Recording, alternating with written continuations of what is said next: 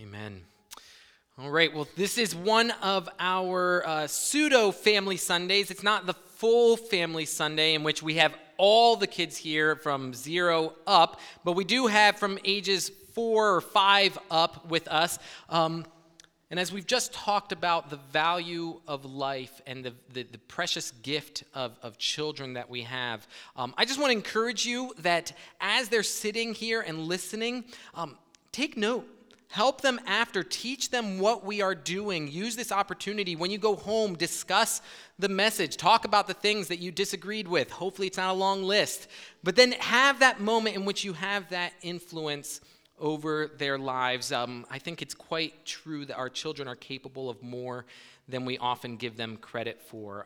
Some of the best questions I ever get are usually from my niece when we go to my in-laws after the service, and Charlotte will come to me with some type of question that I don't know how to answer. But it's so encouraging to see the progression of children. So, as we start this morning, here's something I just want to ask you. What is something you would never want to be associated with? What is something that you would be like, if anyone ever associated me with that thing, it would be a problem? Maybe it's death. We don't want to be associated with death. We avoid death. We want to stay far away from it. Maybe it's illness after we've had this whole pandemic and COVID and all these things. And if someone had COVID in your midst, you did not want to be associated with them. You wanted to make sure there were multiple degrees of separation. Maybe it's destruction. All of these negative things that we don't like and we don't want to be associated with. But what's funny is that in our culture, we often take negative things and then give them positive spins. Over time, we give new meaning to words. For example, we hate death, but if someone does something really well, you might hear someone say, "Dude, you murdered it. Straight up killed it. You were slaying up there." We hate death, but then we give this positive spin to it. We dislike illness, but how do people describe an awesome experience? It was sick. So sick. What's that about? We don't want to see destruction, but talk about someone's rise in popularity, and you might say, they're blowing up. I hope not. That's awful. All of these things we don't want to be associated with, and yet with time we give new meaning to the words, and we're okay with the association. Then there's things that no amount of time allows us, there's no positive spin in which we want to be associated with that thing. In our passage today, we have one of those things that no one wants to be associated with. In fact, instead of giving new meaning and a positive spin to the word, it's so bad that even names of people associated with that action become a curse. What we're going to talk about today is betrayal and traitors. It's fascinating if you think back. There's no positive spin to the word betrayal. You can't use it as a compliment. There's no positive outlook on being a traitor. It's so bad that even the names associated with it gain new meaning. What does it mean if someone calls you a Benedict Arnold? You're a traitor. It's gotten a new meaning. Here's the case from our passage. When was the last time you met a new family and they're going through their names, and here's Thomas, here's Peter, and here's our son Judas? Doesn't happen. Betrayal, traitors are something that we in no way want to be associated with that. No one wants to be associated with betrayal. No one wants to be called a traitor, which makes my next question a little uncomfortable, maybe even offensive. What kind of traitor are you? What kind of traitor are you? In our passage this morning, we're going to see the tale of two traitors. Two traitors in our passage, one at the beginning and one at the end. Two traitors guilty of betrayal, and yet the end of their stories could not be more different. Two traitors, but different kinds. In their tale, we find the reality of all humanity. We might hate the action and the association of betrayal, but traitors is what we are. Our passage this morning is in John 13, but before you turn to John 13, I actually want us to do some foundational work and go back to John 1. So if you have your Bible, go ahead and open up to John 1. We're not going to spend much time here, but this is a foundational truth that we need to remind ourselves about before we get to the passage. This is the foundational truth. It's all about Jesus. That's the foundation that we start with. That's where the Gospel of John begins. Look at verses 1 through 3. In the beginning was the Word, and the Word was with God, and the Word was God. He was in the beginning with God. All things were made through him, and without him was not anything made that was made. Why do we need to start here? Because we need to know who Christ is and his position. Christ is everything. It's all about him. One of the songs, when we did the children dedication, we gave a book called Theology. And one of the songs that there's a CD that kind of goes with it, or it's on Spotify, and the name of the song is It's All About Jesus. From Genesis to Revelation, it's all about him. Now, why do we need to start there? Because the reason we don't think of ourselves as traitors is because we don't recognize who our king and commander is. If you think yourself, it's about you, this story is all about me, then you're not likely to think of yourself as a traitor. Why? Because I'm not in the habit of betraying myself. I don't consider myself a traitor because I do the things that work best for me in my eyes. But that's totally different if we think it's all about Jesus. If everything was made by him, and if everything is created then for him. The way that we then determine whether or not we are traitors is what we have done to God. Have we betrayed God? If you're a student of the Word, if you know your own heart, then the only answer to that question is yes. We have betrayed God. The question is not if we are traitors, it's what kind of traitors. Now that's heavy, and we haven't even gotten to our passage yet. You might be thinking, man, I came here to be encouraged, and this is what you have for me. You call me a traitor and betrayer. You offended me. You have offended my family. This is the heavy start, but here's the great thing. Our passage has a surprise waiting for us at the end.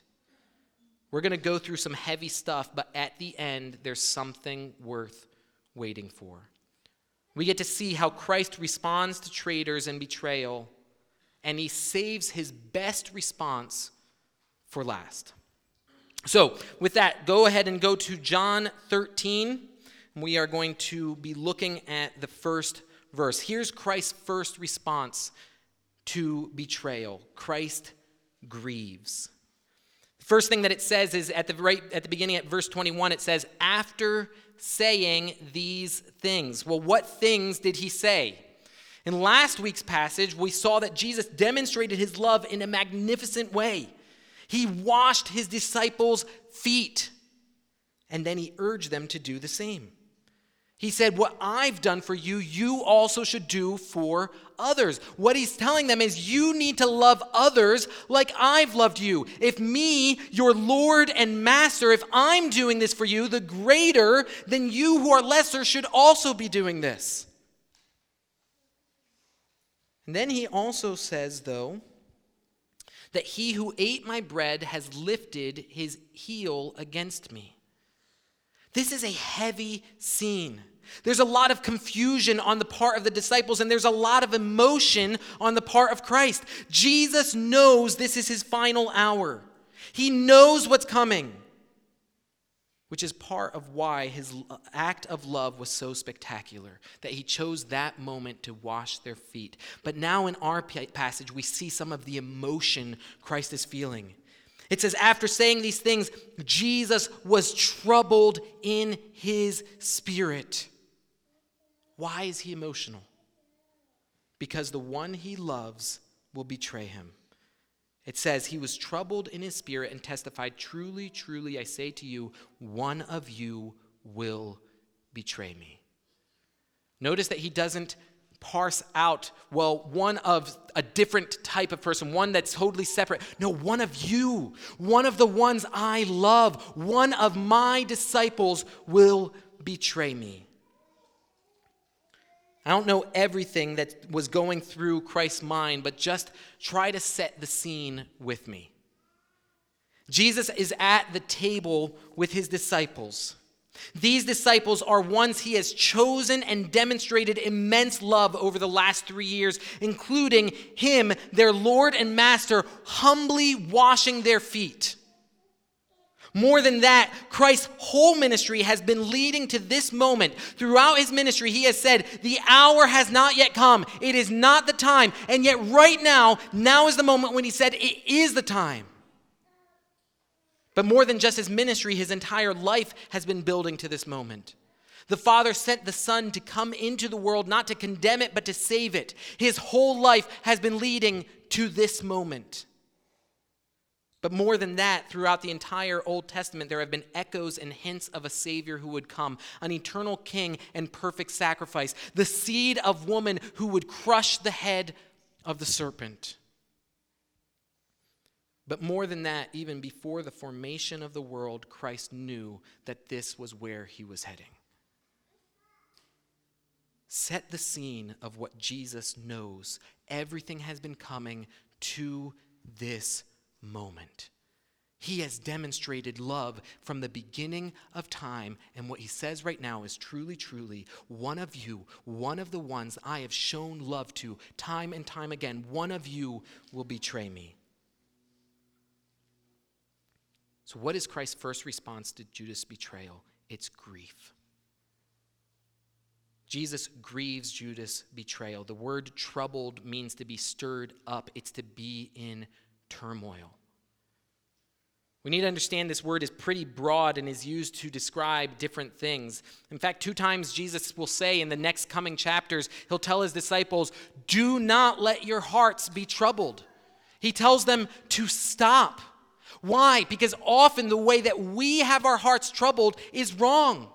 The way our hearts are troubled is the way of humanity. It's the way of sinners. For example, our hearts are troubled often when we feel helpless. We look at a situation and we say, there's nothing I can do. This is out of control, and I'm troubled because I want to be in control. And we don't trust God. We often are troubled because we doubt. Something unexpected happens. It wasn't according to plan, and we're saying, God, how does this work? How is this part of your plan? I'm troubled because I doubt that you really love me. Jesus, when he talks to his disciples, he's talking about those kinds of trouble. He's saying, don't let your heart be troubled in those ways. And yet here he's troubled, but how is he troubled? Is he troubled because he feels helpless? Is he troubled out of doubt of the Father's plan? No. We're actually told 2 different times that Jesus is troubled.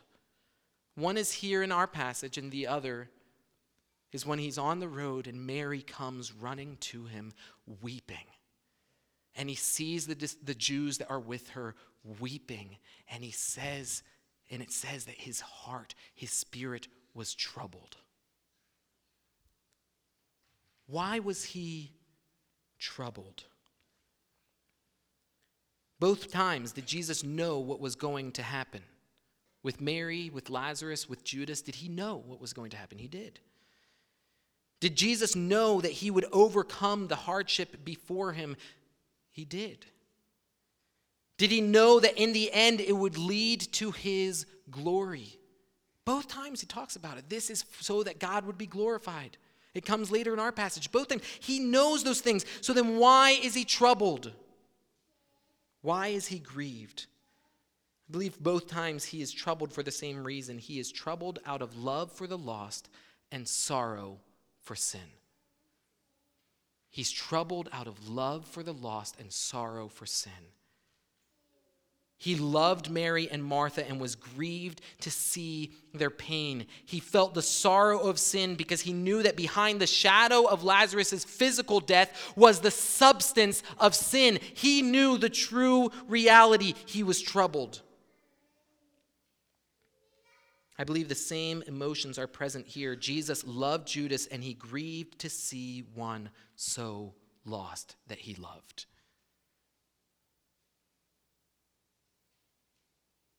He grieved as he felt the sorrow of sin as he foretold Judas' ultimate betrayal.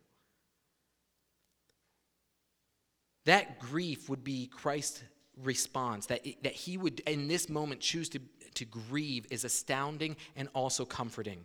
What would you expect the response to be of one who knew he was going to be betrayed? I would be indignant. I would be angry. I would be vindictive. I would do so many things. If I know someone that I have invested in, someone that I have loved from the beginning of time, if I knew they were going to betray me, I would not grieve it. I would be angry. But Christ was loving to the end. What is amazing is that Christ's grief demonstrates genuine love even for one like Judas. One of the shows I watched growing up as a kid was Hogan's Heroes. Now, if you know about Hogan's Heroes, you might be wondering why I grew up watching them, because it was far beyond my time, but I grew up in a third world country, so get over it. And Hogan's Heroes, for many of you who don't know what Hogan's Heroes is a comedy set in a Nazi concentration camp. You heard that right. Or prisoner of war camp. It works. It's funny. It's hilarious. But Hogan is the colonel, American colonel in the prison, and what they do, and they have a very dumb commandant, very dumb person that's in control, and they continually sabotage everything that is happening that the Nazis are doing around them. And different episodes, though, each one is its own story. In different episodes, the Germans are thinking, something's weird about that keeps happening around Stalag 13. And so they say, you know what we're going to do? We're going to put in a spy. We're going to put in someone that can go in, befriend Hogan, and then betray him.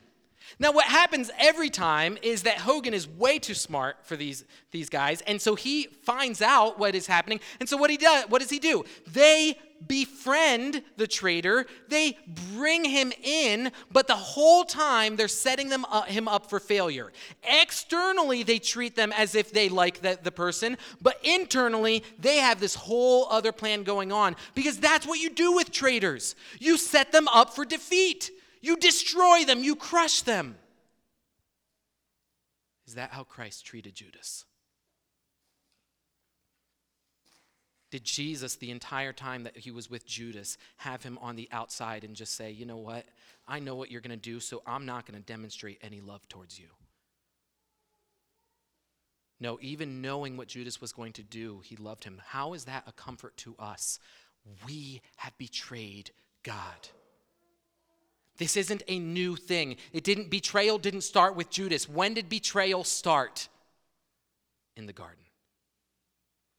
You go back all the way to the beginning. God creates out of love a perfect world for people that he loves. He gives them something he gives no other creation. He says, you will be created in my image.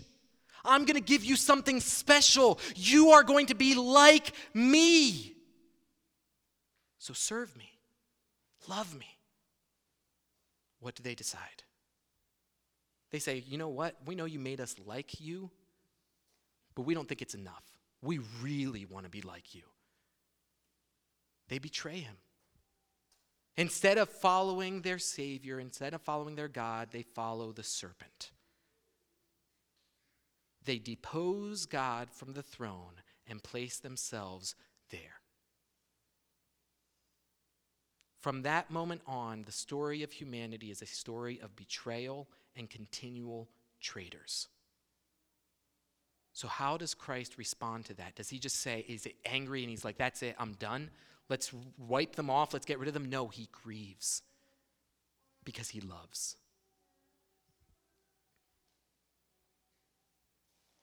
We see that Christ grieves traitors, but Christ also governs over traitors. That's the second response that we see. You see, this is heavy, but remember, I said earlier, there's a surprise at the end of our passage, because stick with me, because here's one of the things I want to be careful right here. When I say that he grieved over Judas, don't misunderstand me and think that therefore there was no judgment. Did Christ love? Yes. Was there still judgment? Yes. Does God love us when we are traitors? Yes. God so loved the world, he sent his only son. Does that show love? Yes. But are we guilty? And is there judgment for those who are guilty? There is.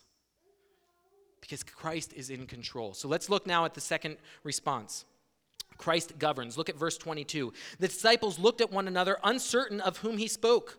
One of the disciples whom Jesus loved was reclining at the table at Jesus' side. So Simon Peter motioned to him to ask Jesus of whom he was speaking. So that disciple, leaning back against Jesus, said to him, Lord, who is it? Jesus answered, it is he to whom I will give this morsel of bread when I have dipped it. So when he had dipped the morsel, he gave it to Judas, the son of Simon Iscariot. The disciples have no clue what's going on.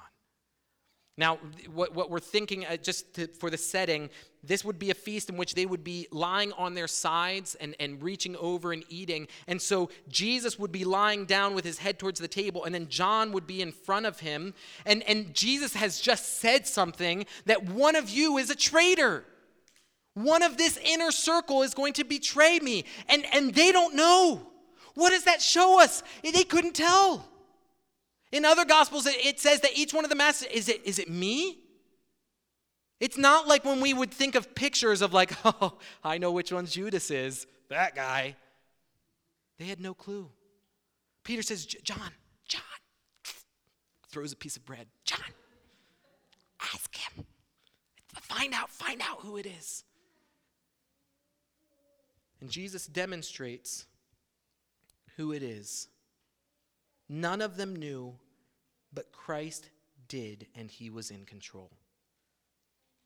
Verse 27, then after he had taken the morsel, Satan entered him. What does this show us? There is a far greater battle going on than we realize. Sometimes we lose sight that we are in the midst of a spiritual war of cosmic proportions. That's not an exaggeration. This is the battle of all battles. It is the war of good versus evil, of light versus darkness, of God versus Satan. But Christ was in control. He governs.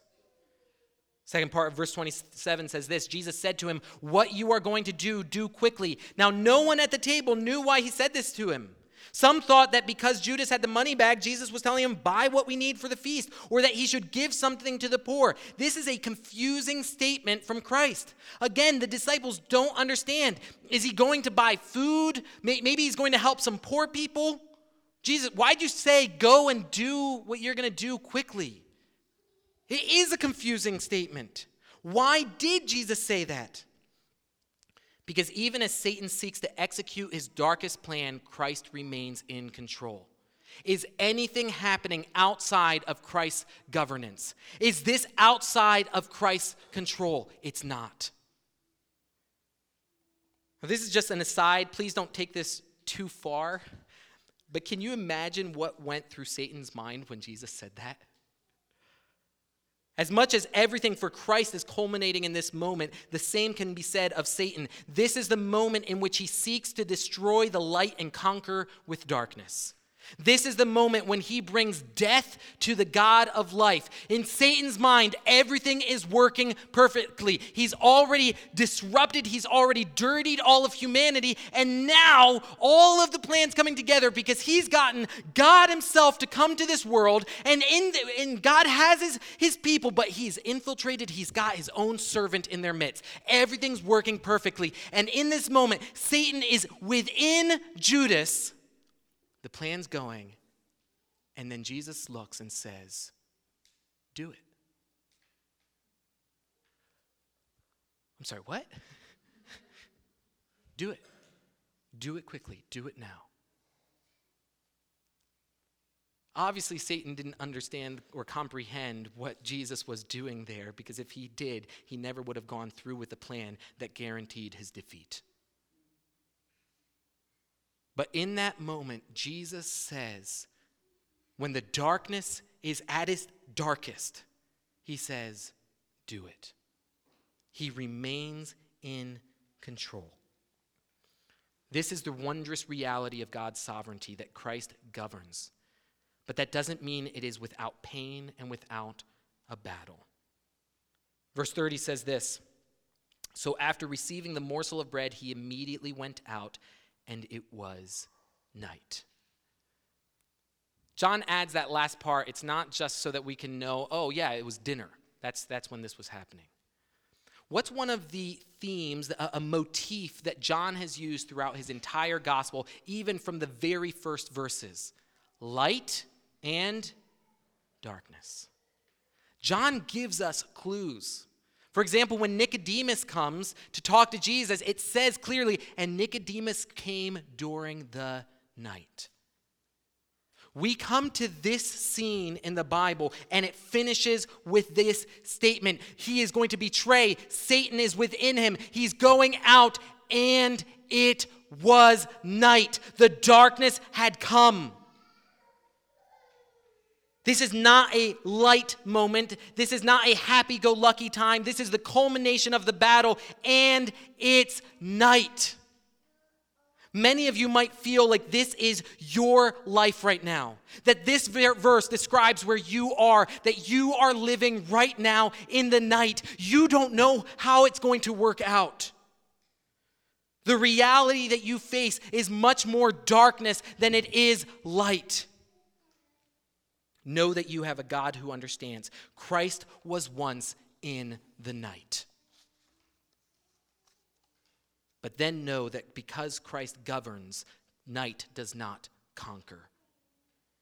If you have any doubt concerning Christ's governance over all things, look no further than our next verses, for he is the one who conquers darkness. Christ glorifies and is glorified. Look at verse 31. When he had gone out, this is Judas, Jesus said, now is the Son of Man glorified, and God is glorified in him. If God is glorified in him, God will also glorify him in himself and glorify him at once. What does Christ declare as soon as Judas has left the room? Victory. I've won. It is night, but night does not conquer the day.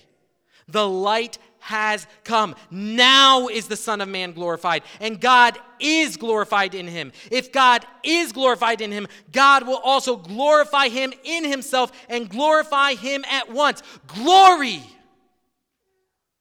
At different points in Scripture, God's glory is described as something that shines. Yes, it is night, but it is in the night that my true glory will shine the brightest. No sooner has Judas left to do Satan's bidding than Christ declares his victory over the night. This is how the Gospel of John begins. John 1, verses 4 and 5, in him was life, and the life was the light of men. The light shines in the darkness, and the darkness has not overcome it. When we looked at that verse, that word that says overcome it has two sides to it. It's that the darkness does not conquer the light, but the other meaning is that the darkness does not comprehend the light. We see that in this passage. Satan has his plan. He has his way in which he thinks he will defeat the light, but he doesn't comprehend. Because Jesus says, do it, and he doesn't stop. He's not terrified. He still thinks he's got the best plan. He doesn't comprehend. If Satan comprehended what was happening, he never would have gone through with it. But also we see that the darkness does not overcome it. It does not conquer it. Right after the statement, "It was night," now is the Son of Man glorified. Now will my light shine the brightest. This is his story. This is his power. None above him, none before him, all of time in his hands. And his throne, it shall remain and ever stand. All the power, all the glory, I will trust in his name. For my Christ is the Ancient of Days. What a comfort we have in Jesus, who is never conquered by traitors. Even the schemes of darkness serve only to heighten the shining of his glory. This is our Christ who both governs and is glorified. And it is this who he is. If this is who he is, if he is the commander, if he is the king who conquers, who governs, does he have the right to command? If this is who he is, if he is the one that can conquer darkness, does he have the right to command? He does. Which is what he then does for his disciples. Christ gives commands. Little children, yet a little while I am with you. You will seek me. And just as I said to the Jews, so now I also say to you, where I am going, you cannot come. Again, Christ reveals the reality of his imminent departure. He's leaving, but as he prepares, he also wants to prepare his disciples.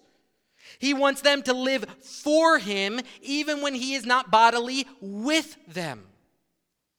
He tells them, you will seek me, and just as I said to the Jews, so now I also say to you, where I am going, you cannot come. We saw when that discussion he had with the Jews back in John chapter 7. What's interesting, though, is that what Jesus said then is not identical to what he's saying here. He quotes the same things, but there was an extra part that he said to the Jews back in John 7. In John 7, he says, you will seek me, and you will not find me. Why? Because the Jews aren't actually seeking him. They're seeking a different Savior. They're seeking a Savior of their own fabrication. But Jesus doesn't say to his disciples here, you will seek me and you will not find me. No, instead he says, you will seek me, and just as I said to the Jews, so now I also say to you, where I am going, you cannot come. Why doesn't he say that they won't find them? Because the Bible says that if we seek him with all our hearts, we will find him. Jeremiah 29:13, you will seek me and find me when you seek me with all your heart. But he says, where I am going, you cannot come. Why? Because it's not your time. How often has Christ demonstrated that he does everything according to the time of the Father? The time has not come. The time is not yet. It's not the hour. Now he's showing the same for us. It's not your time yet. You can't come to where I'm going. I'm going, as verse 1 showed us in chapter 13, he's going to be with the Father. It's not our time yet. They still have a purpose where they are, and what is that purpose? He tells them as he gives them a new command. A new commandment I give to you, that you love one another just as I have loved you. You also are to love one another. By this, all people will know that you are my disciples if you have love for one another. This is the second time during this eventful meal that he has told them to love one another. This is what we saw last week as Christ gave them an example, as he served them sacrificially. He said, do what I'm doing. I'm loving you to the end. I'm loving the least of these. Follow my example. Last week, the tone was that Jesus was urging them to follow his example. He was using the logical progression. Hey, if I'm doing this, me who's greater, you should do this. But is he using a logical progression this time? He's not. What is the basis for what he's doing? I'm your king. I'm your Lord. I'm your Savior. I am commanding you to love one another. This is the command of the one who conquers darkness. This is the command of the Creator God. Love one another. Here's our question. Have you followed the command of your King?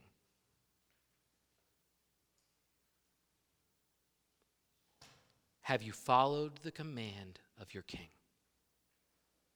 Let me pose a test for you, something that you can do on your own.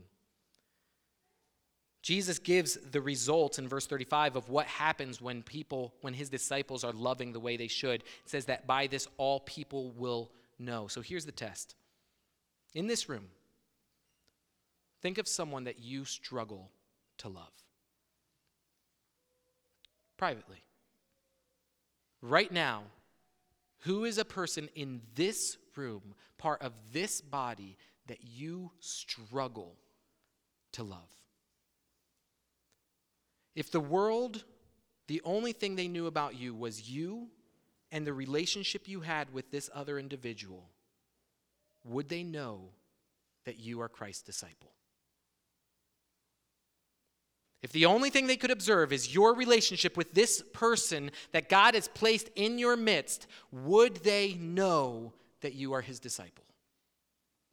I'll answer, they wouldn't. Not for me. There are people that I struggle to love, and if people knew my heart, if people could observe all of my actions, they would question. What do we call it when a king gives a command and we do the exact opposite of what he commands? What do you call it when a king tells you to love but you hate? What do you call it when the king says submit to the Spirit but instead you follow Satan? Betrayal. It's called being a traitor. What do we do? The king just gave a command, and I think that every single one of us, I know every single one of us has failed. What do we do? This is who we are, so now what? Well, you remember I promised a surprise for the end. Well, thanks for waiting. We've made it. The last response that God has to betrayal is the greatest.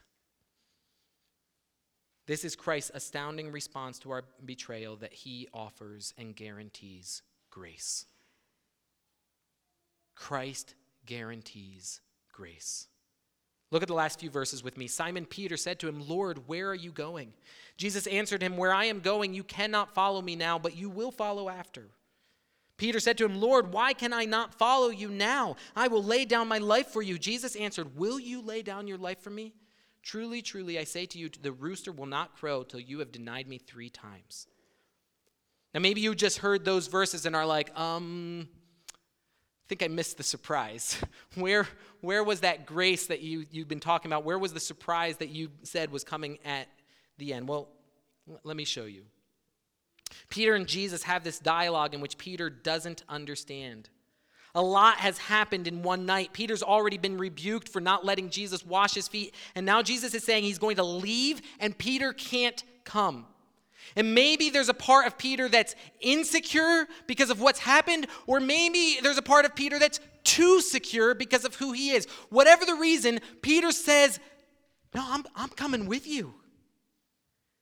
Jesus, why can't I come? I would die for you. I will die for you. Here's the thing. I'm not sure if this is a moment of arrogance or not. The reality is Peter will die for him. And Jesus knows that. In the end of the Gospel of John, in chapter 21, Jesus foretells how Peter is going to die for him. So it wasn't a lie. It wasn't necessarily boasting. It's true. And then look at how Jesus responds. Peter has just claimed something incredible, and he says, will you lay down your life for me? Truly, truly, I say to you, the rooster will not crow till you have denied me 3 times. Notice the pattern. In our very first verse, what did we have? We had a truly, truly statement. What was the truly, truly statement at the very first verse, verse 21? One of you will betray me. Now, what's our last verse? Truly, truly, you will deny me. Bookended by betrayal. Why does Jesus point this out? Jesus, that doesn't seem very loving. Peter's having a moment. He's demonstrating something to you, and you're going to expose the worst of him? You're going to point out that he's going to deny you?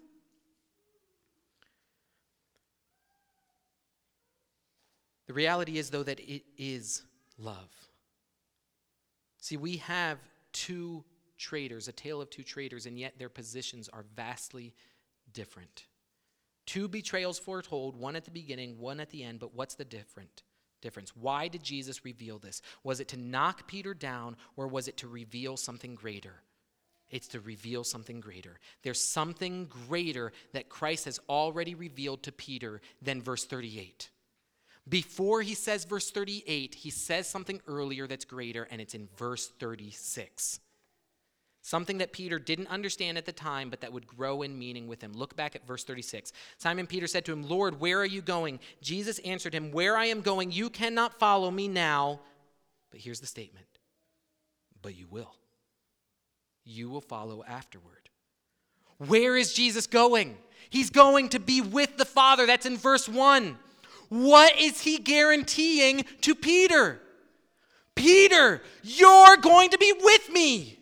Peter, where I am going, you can come too. Peter, in all of your failure, in all of your sin, in all of your betrayal, as you are a traitor, I'm still going to let you be with me. Do you see the surprise of grace? Jesus guaranteed that Peter would one day be in heaven. And do you know when he did that? He did that before revealing and knowing what Peter would do. How is that a comfort for us? Jesus doesn't offer grace looking ahead and saying, well, I think that you're going to earn this eventually. Jesus offers grace knowing you will never earn it. And then Jesus reveals the thing that Peter would cause Peter the most doubt. The thing that he would look back on, and if Jesus had not revealed it and said, I know Jesus said that I would be with him, but that was before I really messed up. That was before I betrayed him. That was before I denied him. Does he still love me after that? Does he still save sinners and traitors like me? He does. Jesus graciously revealed that which would cause Peter most shame after he had promised the greatest grace. How? How can Christ do this? Because of Christ's greatest response to betrayal. Every person, every being has betrayed God. Every moment since the beginning of humanity has been a repetitious action of continual betrayal of our God. We have all turned from God, every one of us. None of us pursues what is good. No, not one. We have all betrayed him. We are all traitors, but Christ knows that. He grieves over traitors and does not abandon them. Christ came, Christ loved, Christ died, Christ conquered. Christ reveals our betrayal so he can guarantee his grace.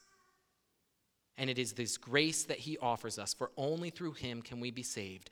This is our big idea of our message. In Christ, grace is guaranteed even when we stand guilty of betraying God. In Christ, grace is guaranteed even when we stand guilty of betraying God.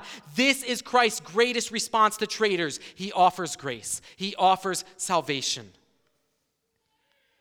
The question is, what do you do with his grace? As I said, our passage is bookended by traitors, but there's the difference. One is a traitor under guilt. One is a traitor under grace. Which one are you? Are you a traitor under guilt, or are you a traitor under grace? Now make no mistake, all of the traitors are guilty, but not all of them are still treated as guilty. That's grace. If you are a traitor under guilt, then I urge you to repent and believe in Jesus Christ. He is your only hope. In Christ, grace is guaranteed even as you stand guilty of betraying God. In Christ, there is salvation. Repent and believe. If you don't know how to do that, if you aren't sure if you have done that, please talk to me. If you're not comfortable talking to me, talk to any of the members of our church here. We want to show you the grace that Christ offers. Don't walk out that door as a traitor under guilt. If you are a traitor under guilt, there are only two paths. And the path of guilt is a path of judgment. Don't remain there. On the other hand, if you are a traitor under grace, I have a challenge for you as well.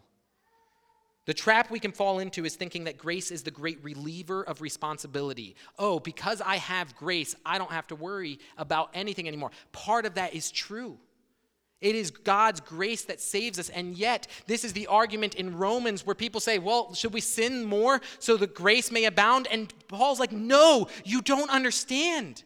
Grace motivates you. Because of what you received, it means that you should be living differently.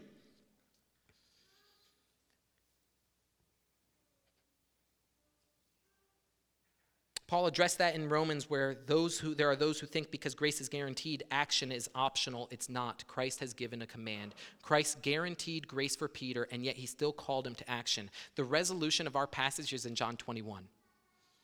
Peter denies him 3 times, and then in John 21, Jesus is with Peter, and Jesus asks Peter 3 times, Peter, do you love me? And then what does he tell Peter to do after he asks him, do you love me? He says, feed my sheep. What is that? That's loving one another. It's back to this passage. He brings it back full circle. Peter, do you love me? Love the ones I've given you. Peter, do you love me? Love the ones I've given you. I want to conclude by doing something similar. I want to ask some of you some questions. I'm actually going to call some people specifically out now. I've already checked with the people I'm doing. But I want you to imagine that I'm asking you. Imagine that these questions are my questions to you. Ron, has Christ revealed his love to you?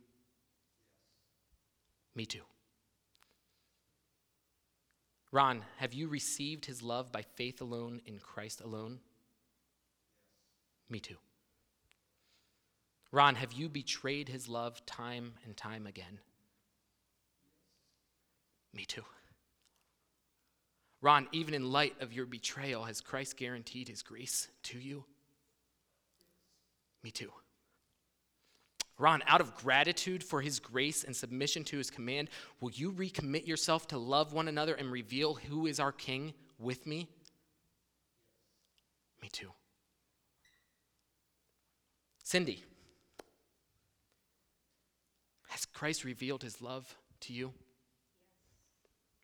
Me too. Cindy, have you received his love by faith alone in Christ alone? Me too.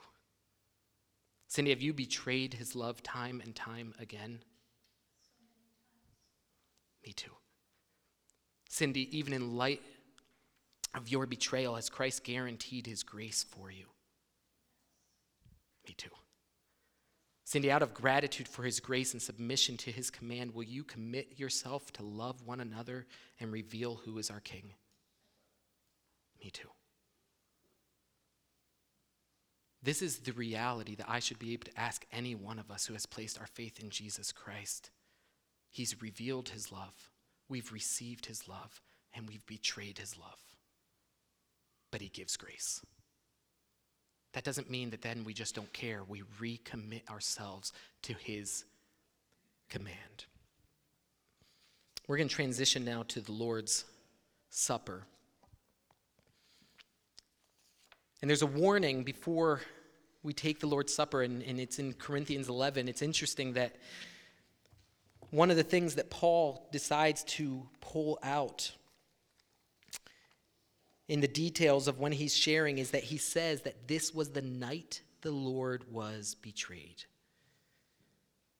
For I received from the Lord what I also delivered to you, that the Lord Jesus, on the night when he was betrayed, took bread. Now what's interesting is what revealed Judas' guilt? What was the thing that Jesus did that showed Judas was guilty? He gave him a piece of bread.